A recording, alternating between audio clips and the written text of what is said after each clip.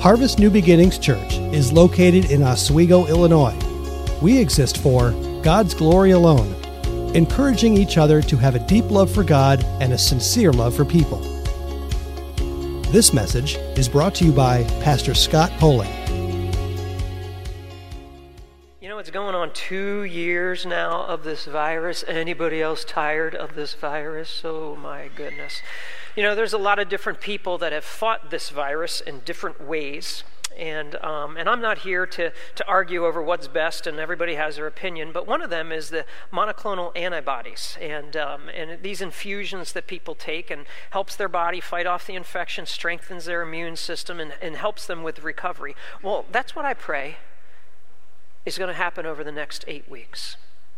My prayer is that you will have a spiritual infusion of truth that is going to help you fight this pandemic of pessimism that is all around us. This virus of discouragement and negativity and cynicism. It's infecting everyone. It's infecting our friends, our loved ones, family members, neighbors, classmates, co-workers.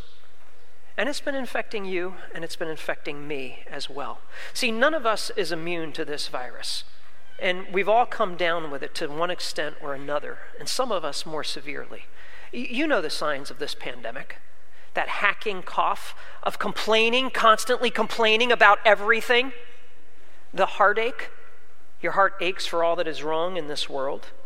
The fatigue, just being so tired of it all, just tired of it, sick of it. And really that feeling of sickness and people that are worried sick. And there's much that people today are worrying over.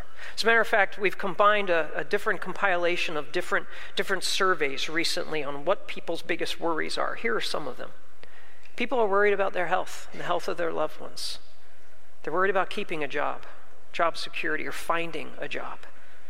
They're worried about paying the bills, day-to-day finances. Many are worried about never getting married. Some are worried about trying to save their marriage because it's broken or it's struggling. Some are worried about getting old, dying alone, political unrest, safety of their children and grandchildren.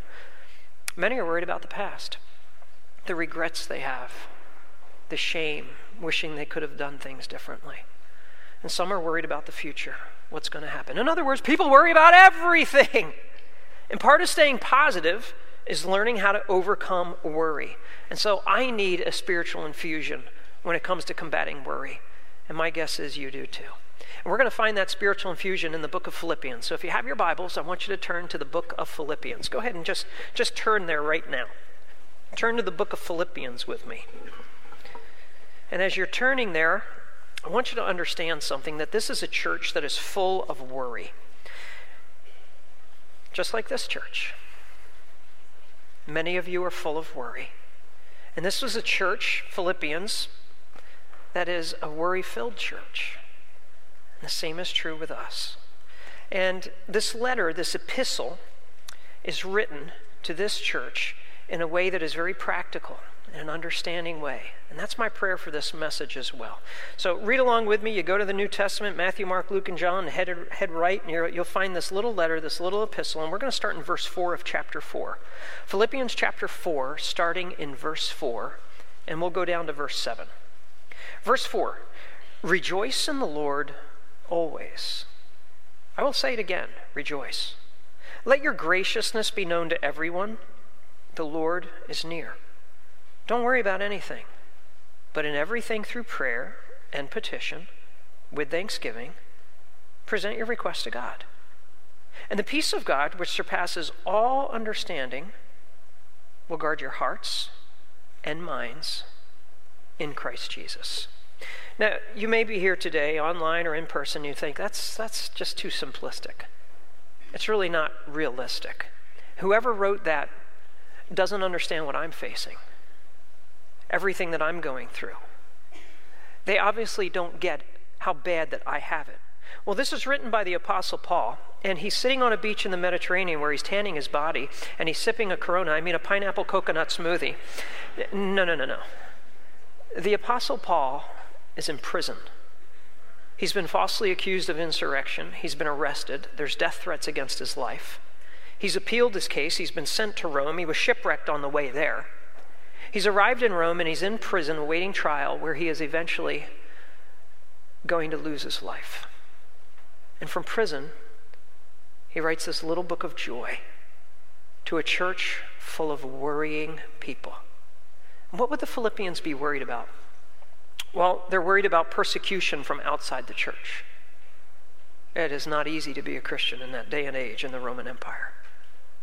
They're worried about false teachers inside the church, these wolves in sheep's clothing that have come in and are teaching false doctrine and upsetting the faith of many people. They're worried about infighting and fighting among believers in the church. They're fighting with each other. They're worried for Paul, who's in prison, awaiting possible execution. They're worried for a friend called Epaphroditus. He's very ill, and they're not even sure that he's going to live. So there's all kinds of things to worry about in this life for them. And there are all kinds of things to worry about for you. And God doesn't want you worrying. He wants you to overcome your worrying. He wants you to understand that you can stay positive. And that's what we're going to do today. We're going to start this series on staying positive and ask God to teach us his holy word. And so this first infusion is how to overcome worry. And the first thing that we learn is this: learn to rejoice constantly. And that's what he says in verse 4. Rejoice in the Lord always. And again, I'll say rejoice. And this may be a stretch for some of us, because joy, honestly, may be the last thing on your mind. Because someone has crushed you, someone has stolen your joy, or something has happened in your life, kind of like hit a pothole of a problem and it's just deflated your joy. It is gone. It's flat, or there's a slow leak. And there's nothing you can do to pump it up. And it seems like you can only travel so far, so to speak, in this life. And you're just losing your ability to function, to cope. And you're overwhelmed. Well, I want you to understand, God wants you full of joy. He wants to patch that leak. And he wants you back on the road. And he stresses it. He repeats it just so that we get it. Rejoice in the Lord always. Again, I'll say it, rejoice. So just in case you didn't hear me correctly, God says, and just in case you have trouble believing that this is what I mean, and you're facing this difficult person or this situation or this circumstance, I'm going to say it twice so that you get this. Rejoice in the Lord always. And again, I'll say it, rejoice. Because he knows joy is the answer for our worry. He knows joy brings us strength. The Israelites in Nehemiah's day had to learn that. They were told in Nehemiah 8:10, do not grieve, because the joy of the Lord is your strength. Joy also brings healing, and there are many with heavy hearts. Proverbs 12:25, it's anxiety in a person's heart that weighs it down. And you may be here today, you're at home, you're here, and you're just weighed down. You're weighed down with some worry, some concern, some weight, and it's hard. Proverbs 17:22 says, a joyful heart is good medicine, but a broken spirit dries up the bones. And so I need this infusion of joy. You need this infusion of joy. And you know what you need? A double dose. Rejoice. I'm going to say it again. Rejoice.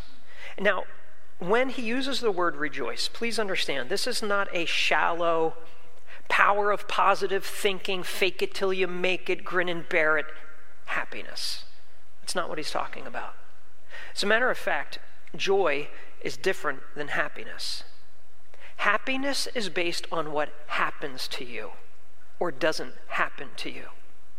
Joy is independent of what happens or doesn't happen. Joy is independent. It doesn't matter what happens. So no matter what you've run over on the road of this life or whatever has run you over on the road of this life, your joy can remain fully intact and fully inflated because it's different. It's a joy, he tells us, in the Lord. See, this is not a joy in money or having more money or a joy in being healthy. It's not a joy in a new relationship. This is not joy based in being able to move out of the state of Illinois. This is a joy that is not dependent on circumstances. What is it? Joy in the Lord is this. It's confidence in God's complete control. It's trust in God's daily provision. It's waiting on God's perfect will.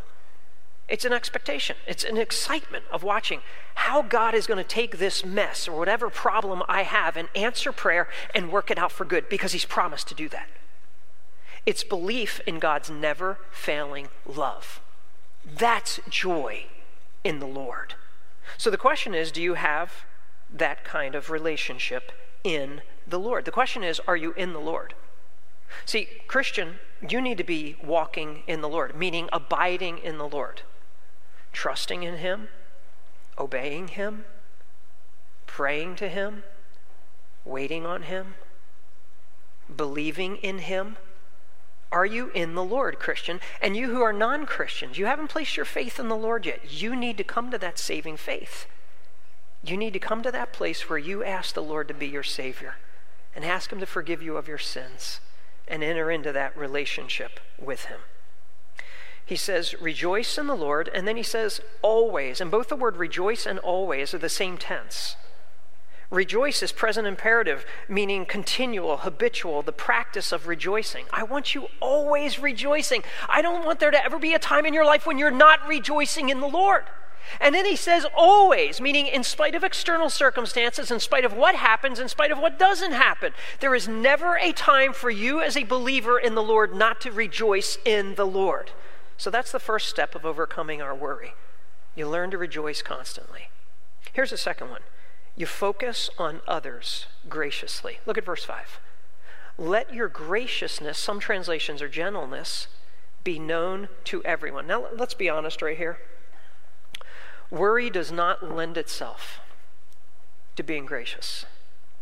When I am full of worry, I am typically not the most gracious person, and neither are you. See, worry-filled people are often upset, and they're uptight, and they're agitated, and they can become angry and demanding and sometimes hurtful and harsh. That's what worry does to us. We don't think of other people.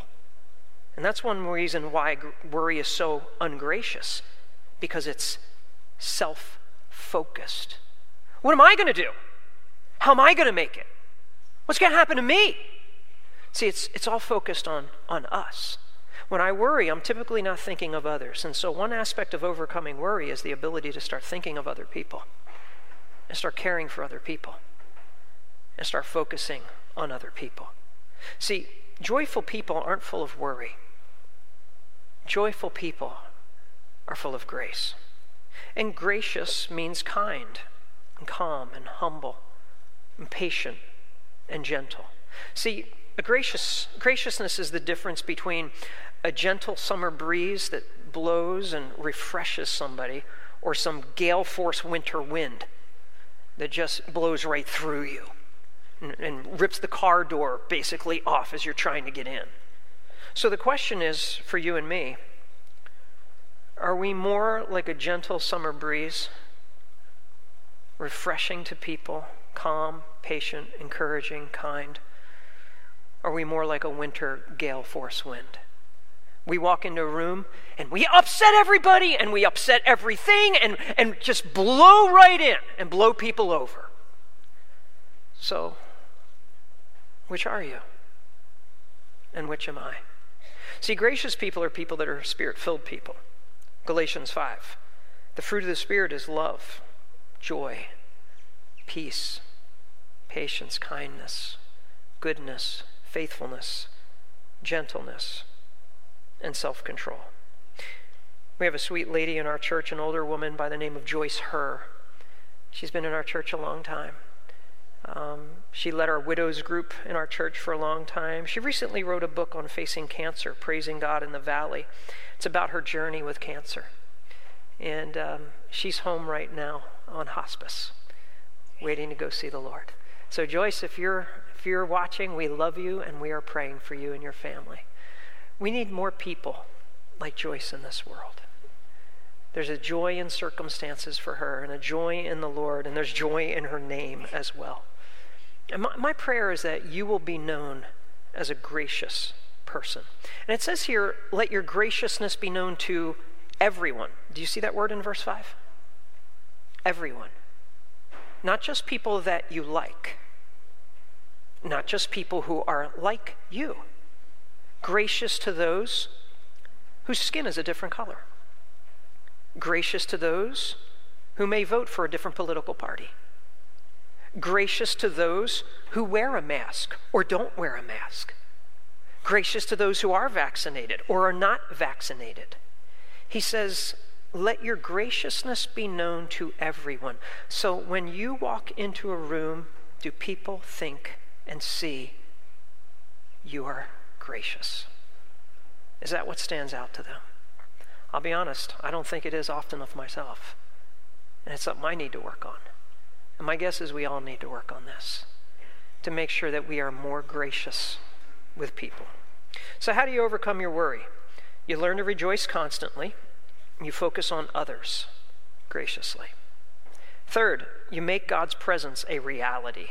Look at verse 5 again. Let your graciousness be known to everyone. The Lord is near. The Lord is near. Now, talk about an incentive for being gracious. God is watching how I act. God is listening to what I say.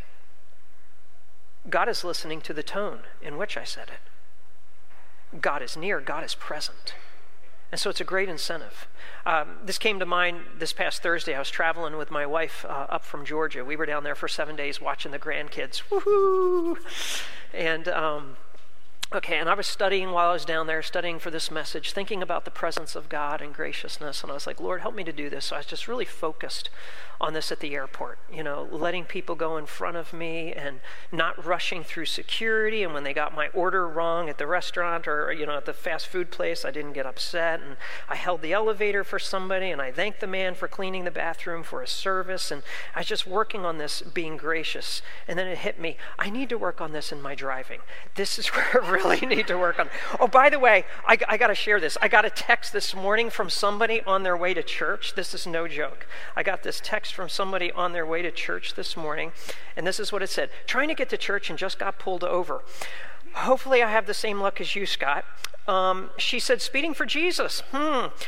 She asked me what church, and she said, I just pulled over someone else that is on the way to Harvest too. I'm working on being more gracious in my driving. Anybody else? Okay, confession is good for the soul. Listen, God's presence is a huge help in being gracious. God's presence is a huge help in not worrying, overcoming worry. My oldest daughter, Brenna, she's married now. She's the one with the grandkids. Well, when she was 15 months old, I was so excited. I was taking her to the ocean for the first time. I grew up, I'm a beach bum, grew up in Ocean City, New Jersey. And I was taking my little 15-month-old daughter to the ocean for the first time. And I'm holding her and I'm bringing her down to put her, screaming, won't go near the water. I got a picture of her right here. That's what she looked like. I mean, just the sight of the waves, her daddy might as well have been invisible. She just didn't care. She didn't see me. And the sound of those crashing waves, it was like I was non-existent. It just drowned out my voice of calm. And I'm right there. I'm not going to let anything happen to her. I'm holding her, okay? Some of you need to understand God is right there. And all you do is hear the crashing of the waves in your life, one problem after another problem coming in, and one worry after another worry, and it's drowning out the voice of your Heavenly Father. I'm right here. I'm not going to let anything happen. And all you can see is problem after problem, wave of worry after wave of worry, and you're not seeing your Father who loves you. You've got to practice the presence of your God. Your Lord is near. He's not going to abandon you. He has not left you. You're going to be okay. And there's many encouraging reminders in Scripture that He is present among His people. And we need to read them, and we need to study them, and we need to memorize these verses and passages. And you need to put them on your bathroom mirror, and you need to put them in your car, and you need to put them on your refrigerator. And what I want to do is I want to give you a bunch of them. Just quickly go through these, just to give that infusion of the nearness of your God and encouragement. Here's the first one, Psalm 16. I will bless the Lord who counsels me, even at night when my thoughts trouble me. I always let the Lord guide me. Because He is at my right hand, I will not be shaken. Therefore my heart is glad and my whole being rejoices. My body also rests securely. Psalm 23. Even when I go through that darkest valley, the valley of the shadow of death, I fear no danger or evil. You are with me. Psalm 34, the righteous cry out, and the Lord hears and rescues them from all their troubles. The Lord is near the brokenhearted. He saves those crushed in spirit. Psalm 73, yet I am always with you. You hold my hand, my right hand. But as for me, God's presence is my good. I've made the Lord God my refuge, so I can tell about all you do. Psalm 119, you are near, Lord. Psalm 145, the Lord is near all who call up to him. The words to Joshua in chapter 1, do not be afraid or discouraged, for the Lord your God is with you wherever you go. Isaiah 41, what a great passage. Do not fear, for I am with you. Do not be afraid, for I am your God. I will strengthen you. I will help you. I will hold on to you with my righteous right hand. Hebrews 13, for he himself has said, I will never leave you or abandon you. Therefore we may boldly say, the Lord is my helper. I will not be afraid. What can man do to me? And then two more in Matthew. Matthew 18:20, for where 2 or 3 are gathered together in my name, I am there among them. And Matthew 28, and remember, I am with you always, even to the end of the age. You get this. He's saying, you got the idea? I'm not going to leave you. Don't worry about the crashing waves, the sound of them, the look of them. I'm with you. I'm with you no matter what. I'm holding you. I won't abandon you. Now, sometimes his nearness, though, is dependent on my humility. It's dependent on my repentance. It's dependent on my closeness to God. And so is yours. See, James 4 says this, but he gives greater grace, therefore he says, God resists the proud, but gives grace to the humble. So am I humble or am I proud? Because that will determine whether I'm close to God or not. Therefore, submit to God, resist the devil, and he will flee from you. And maybe this is where we need to start. Verse 8, draw near to God, and he will draw near to you. So maybe that means I need to cleanse my hands because I'm a sinner. Maybe it means I need to purify my heart, and I need to stop being double-minded and be a man of faith. Maybe I need to be miserable and mourn and weep, repent of any sin in my life, and let my laughter be turned to mourning and my joy to gloom, and humble myself before the Lord, and then he'll exalt me. So it may need to start with you or with me before the Lord. There may be some unconfessed sin in your life, and that's why you're not really close to God as you once were. And he's saying, if you just draw near to me, I'm going to draw near to you. But you need to make some things right in your life. And some of you have some things in your life that are not right before God. And that's why you don't feel close to God. Because it's not him that moved. It was you. And so he says, it's time to draw near to me. So confess that sin. It's time to draw near to me, God says. And I will draw near to you. It's his promise. He loves you. So how do we overcome worry? Here's the next one. Stop it now. Seriously. Would you just stop worrying? Look at verse 6. Don't worry about what? Anything. Okay? So turn to the person next to you and tell them that. Don't worry about anything.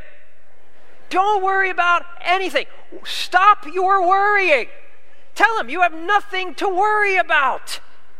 See, do you understand what he's saying here? There is never a right time to worry, so says God. There is never a right thing to worry about, so says God. Worry about nothing, not anything. And by the way, nothing means nothing. But in the Greek, nothing means nothing. Do you understand that? Please get that. So remember that list that we looked at the beginning, all the things that people worry about, their health, the health of a loved one, keeping their job, finding a job, paying their bills, getting married, saving their marriage, getting old, dying alone, the politics, political unrest, safety of their kids, grandkids, the past, the future. Nothing.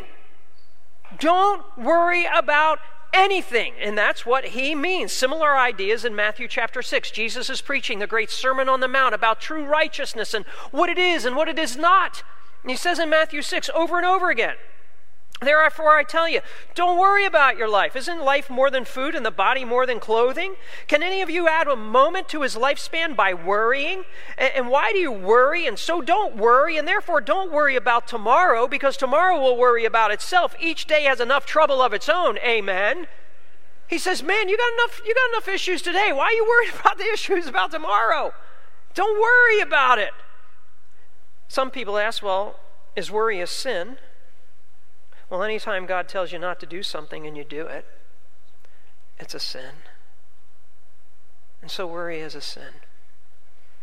When he says, I don't want you worrying about anything, and you and I continue to worry about it, we are sinning against this God who loves us and can take care of us and handle it. James 4:17, so it is sin to know the good and yet do not do it. Why is it sin? Because worry is refusing to trust God. It's refusing to believe his promises. It's a form of idolatry. It's putting us front and center instead of our Lord. And worry is greatly increasing in this world and has greatly increased.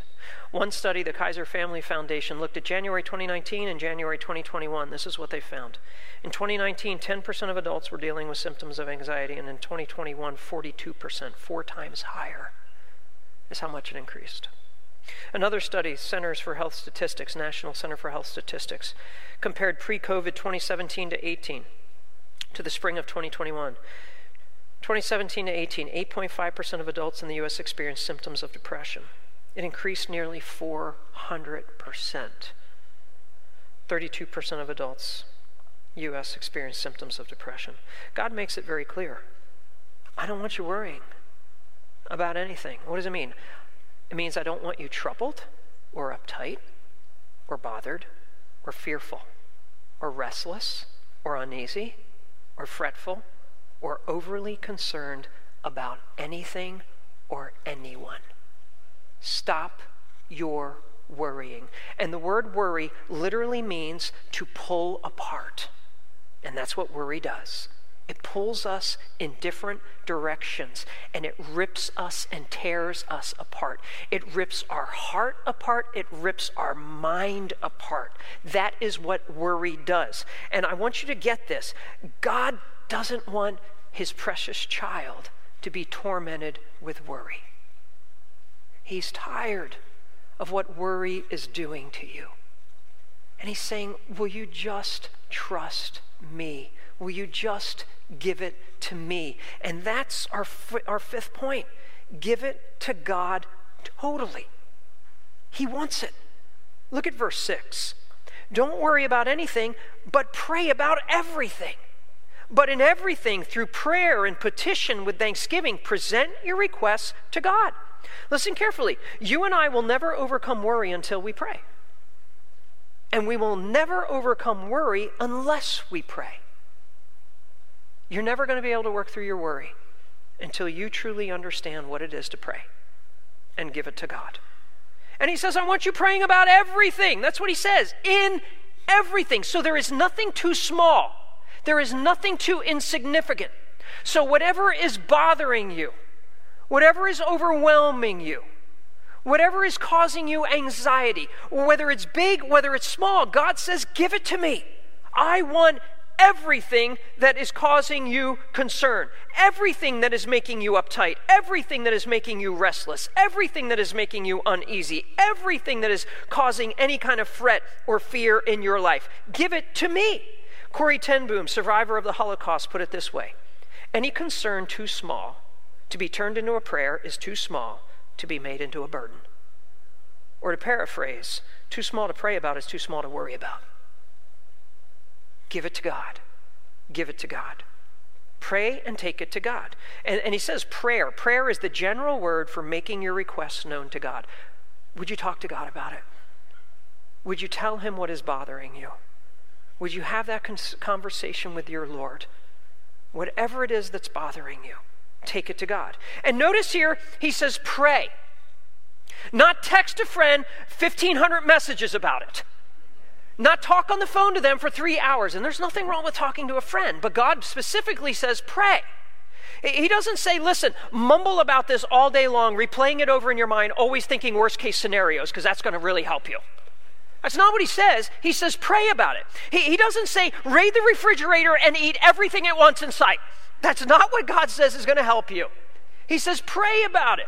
He doesn't say, hey, binge watch an entire season of some show to get your mind off of it. That's not what he says. He says pray about it. Get on your knees and pray. Can I confess to you? I worry about my messages, every message I preach. Stop it. You're preaching my own sermon at me. I even worry about the messages on worry. Because you people are mean. So what do I need to do? I need to pray. Man, I ask people to pray for me. I get on my knees. There's a little room back there. I just get on my knees and I take it to God and I give it to him. You see me pray before the service. I have to give it to the Lord. I can't do it on my own. You know what? You have to give it to the Lord. You guys, you can't do it on your own. You have to give it to him. And so we pray, and then he says petition God through prayer and petition. What is that? That means to request an answer from God to a specific need. It means be specific when you pray. Ask God specifically. And James 5:16 says the prayer of a righteous person is very powerful and effective. And then he goes on to talk about Elijah, who's a human just like us, and he prays earnestly. And so when you pray with passion and fervency and an earnestness. You mean it. Not some half-hearted, insincere prayer like you really don't believe God is there or that he's going to answer. But pray with passion and fervency. And so he uses the word prayer and petition. And then look at verse 6. He says, interestingly, with thanksgiving. Why? Because he wants us doing more than asking. He wants you and I asking with the right attitude, and he wants us asking with an awareness of how good God has already been to us. So we pray with thanksgiving, remembering all that God has taken care of and how God has answered prayer in the past and how God has blessed us. Similar thought is Colossians 4:2. Devote yourselves to prayer. Devote yourselves to it. Stay alert in it with thanksgiving.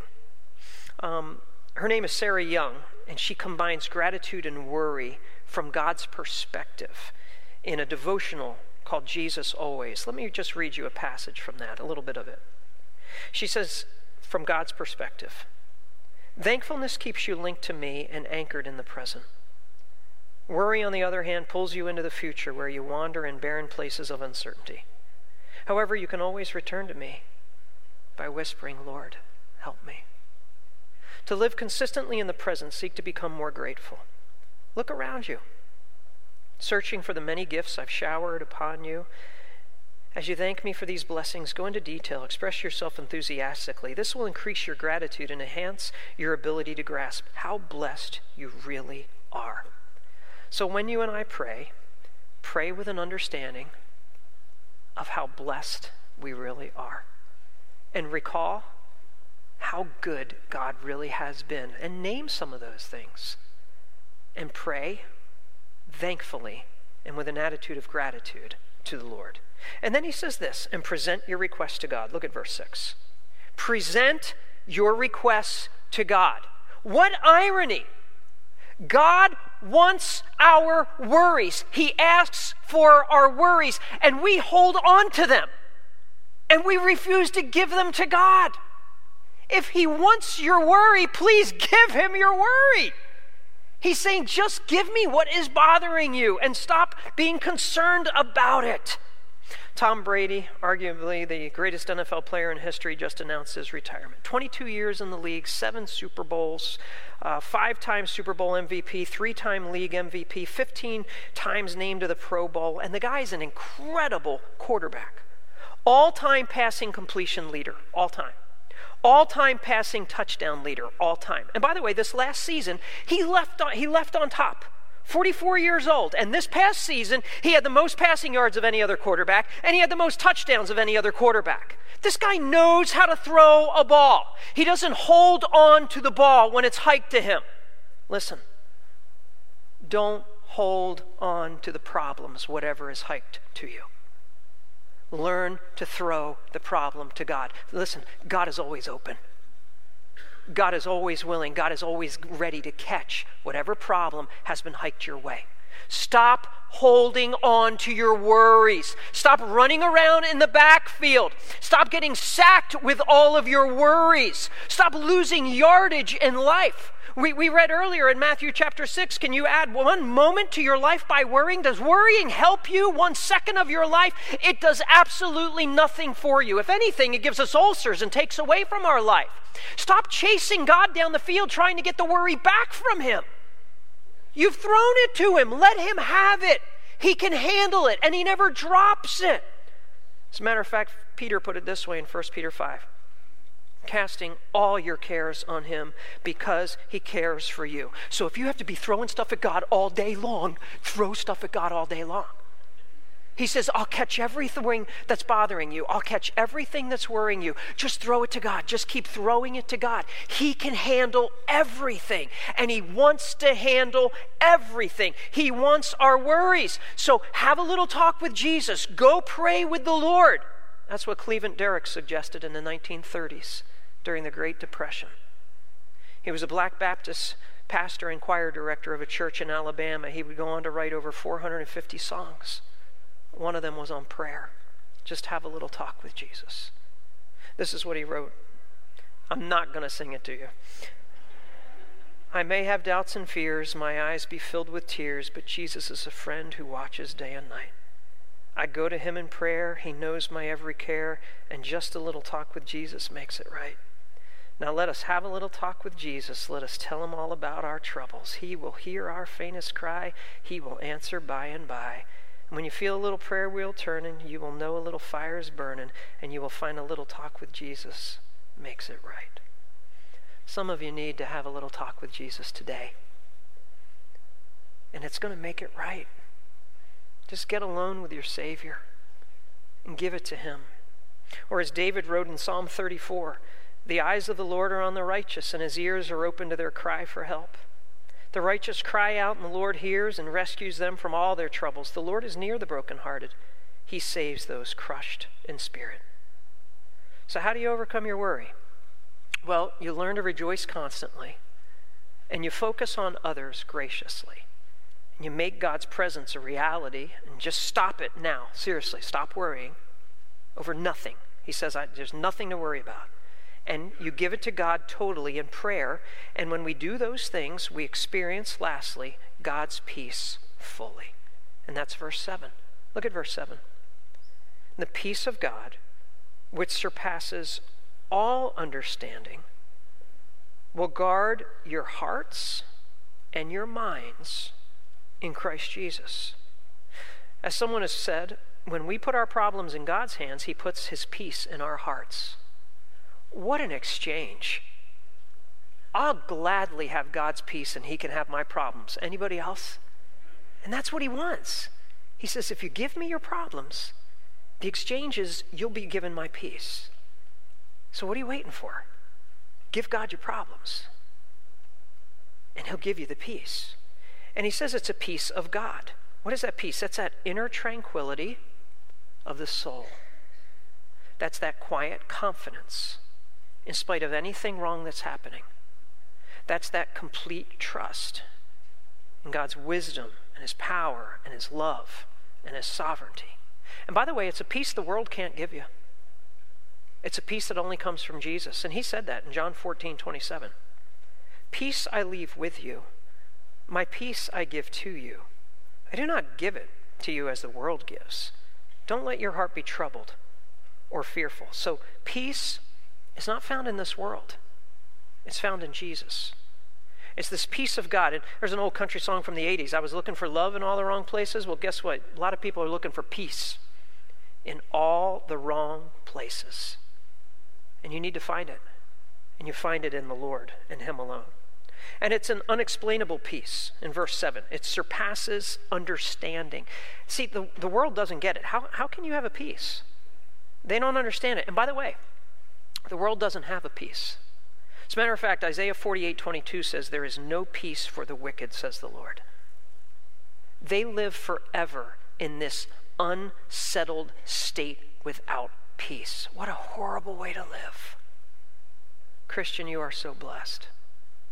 Christian, you are so blessed that God says, you just give me your problems, and I am going to give you my peace. See, it's a peace that my wife and I felt. It's unexplainable. When I graduated from seminary 27 years, and I was a young man, didn't grow up in a Christian home, I had no experience in a church, never pastored a church. All I had was a diploma. And I didn't know where I was going to pastor, and my wife and I just had a peace. We'll trust the Lord. And so I sent resumes everywhere, from Maine to Alaska and everywhere in between. And then I got a call from some dude called John Diggle in Oswego, Illinois. And he said, would you like to come and fill the pulpit and preach? I said, sure. Peace of God. We've been here ever since. You know, it's the peace that God gave my wife and I when our young son, Dawson, we watched him wheeled down the hallway at Lutheran General as he went in for brain surgery. That was a difficult time because we didn't know if he would live. We didn't know if he did live, if he would have his mental and physical abilities still. It was difficult. We had a total peace though. God, he's in your hands. You love him more than us. And God gave him back to us. It's the peace that God gave my father-in-law who died about a year ago as he was in that hospice bed in his home, just waiting on God's timing to call him home. Peace that's beyond understanding. It's the peace that God gave our family even recently with our youngest grandson. 60-some days in the NICU, still having some issues. We just don't know, but God knows. He's in God's hands. It's the peace that we see in the life of Job. Job loses all 10 of his children in one day. They all die. He loses all of his finances, wiped out, his businesses. He'll eventually lose his health. He loses his friends. What's his response in Job chapter 1? He stood up, he tore his robe, he shaved his head, he fell to the ground, and he worshiped. The Lord gives, and the Lord takes away. Blessed be the name of the Lord. That's the peace of God. And it's a peace, we're told, that protects. Look what he says here. The peace of God, verse 7, surpasses understanding, and it guards your hearts and your minds. See, it's like a guard. That's the peace. Peace of God constantly marches around the walls. It's stationed, protecting like soldiers on duty of a city. Protects your mind. That's God's peace. And it's there all day long and all night long so that you can sleep soundly. As a matter of fact, Psalm 4:8 says, I will both lie down and sleep in peace. For you alone, Lord, make me live in safety. Some of you need to claim that tonight. God is going to stay up. You don't need to. God is going to take care of it. You don't need to. You give it over to God. He says, I'll give you my peace. See, it's a peace that guards our heart. Our hearts, man, they are easily hurt and broken. They're easily scarred. They're easily scared. Our hearts are the emotional center of our life. And God's peace keeps us from emotionally short-circuiting. God's peace keeps us balanced and stable. Our hearts. God's peace guards not only our hearts, he says it guards our minds. I don't know about your mind, but my mind can feel easily overwhelmed and confused and frustrated, and we can easily be tempted to just give up and give in and just call it quits. Our minds are the cognitive center of our lives, and so God's peace helps us stay focused and gives us clarity and spiritual stability. I love Isaiah 26:3-4. You will keep the mind that is dependent on you in perfect peace, for it is trusting in you. Keep depending on God. Keep trusting in God, and you will have perfect peace in this life. Trust in the Lord forever. Don't you stop. Because in the Lord himself is an everlasting rock. He is your rock. Peace is that helmet of protection over our minds. So like a football helmet, and those players take blow after blow and bang, and it guards and it protects them. That's what peace does. You know what peace does, the peace of God? It protects you against those sudden, unexpected blows that are leveled against you, the impacts of this world. When you receive news of the death of a loved one, or the loss of a job, or an unexpected unwelcome health report or any unwelcome or unwanted news. Peace protects us, is what it does, the peace of God. But I want you to notice the key are the last three words. In Christ Jesus. Not a peace of the world, not a peace with more money, not a peace in a new relationship or a new job. It's in Christ Jesus. Remember verse 4? Rejoice in the Lord. And now verse 7, peace in Christ Jesus. Jesus said it in John 16:33. I've told you these things so that in me you may have peace. You will have suffering in this world. Be courageous. I have conquered. I have overcome the world. And so this peace is in Jesus. And my prayer is that you, believer, continue to abide in him and experience his peace. And for you who do not know the Lord yet as your Savior, that you will come to faith in him and know his peace. So how do we overcome worry? We learn to rejoice constantly. We focus on others graciously. We make God's presence a reality. Stop it now. Seriously. Just stop worrying. Nothing worry about. Give it to God totally in prayer and experience God's peace fully. So let's pray together. Heads are bowed and eyes are closed. You who are believers, you're at home, you're in a car, you're here in person. What has been worrying you?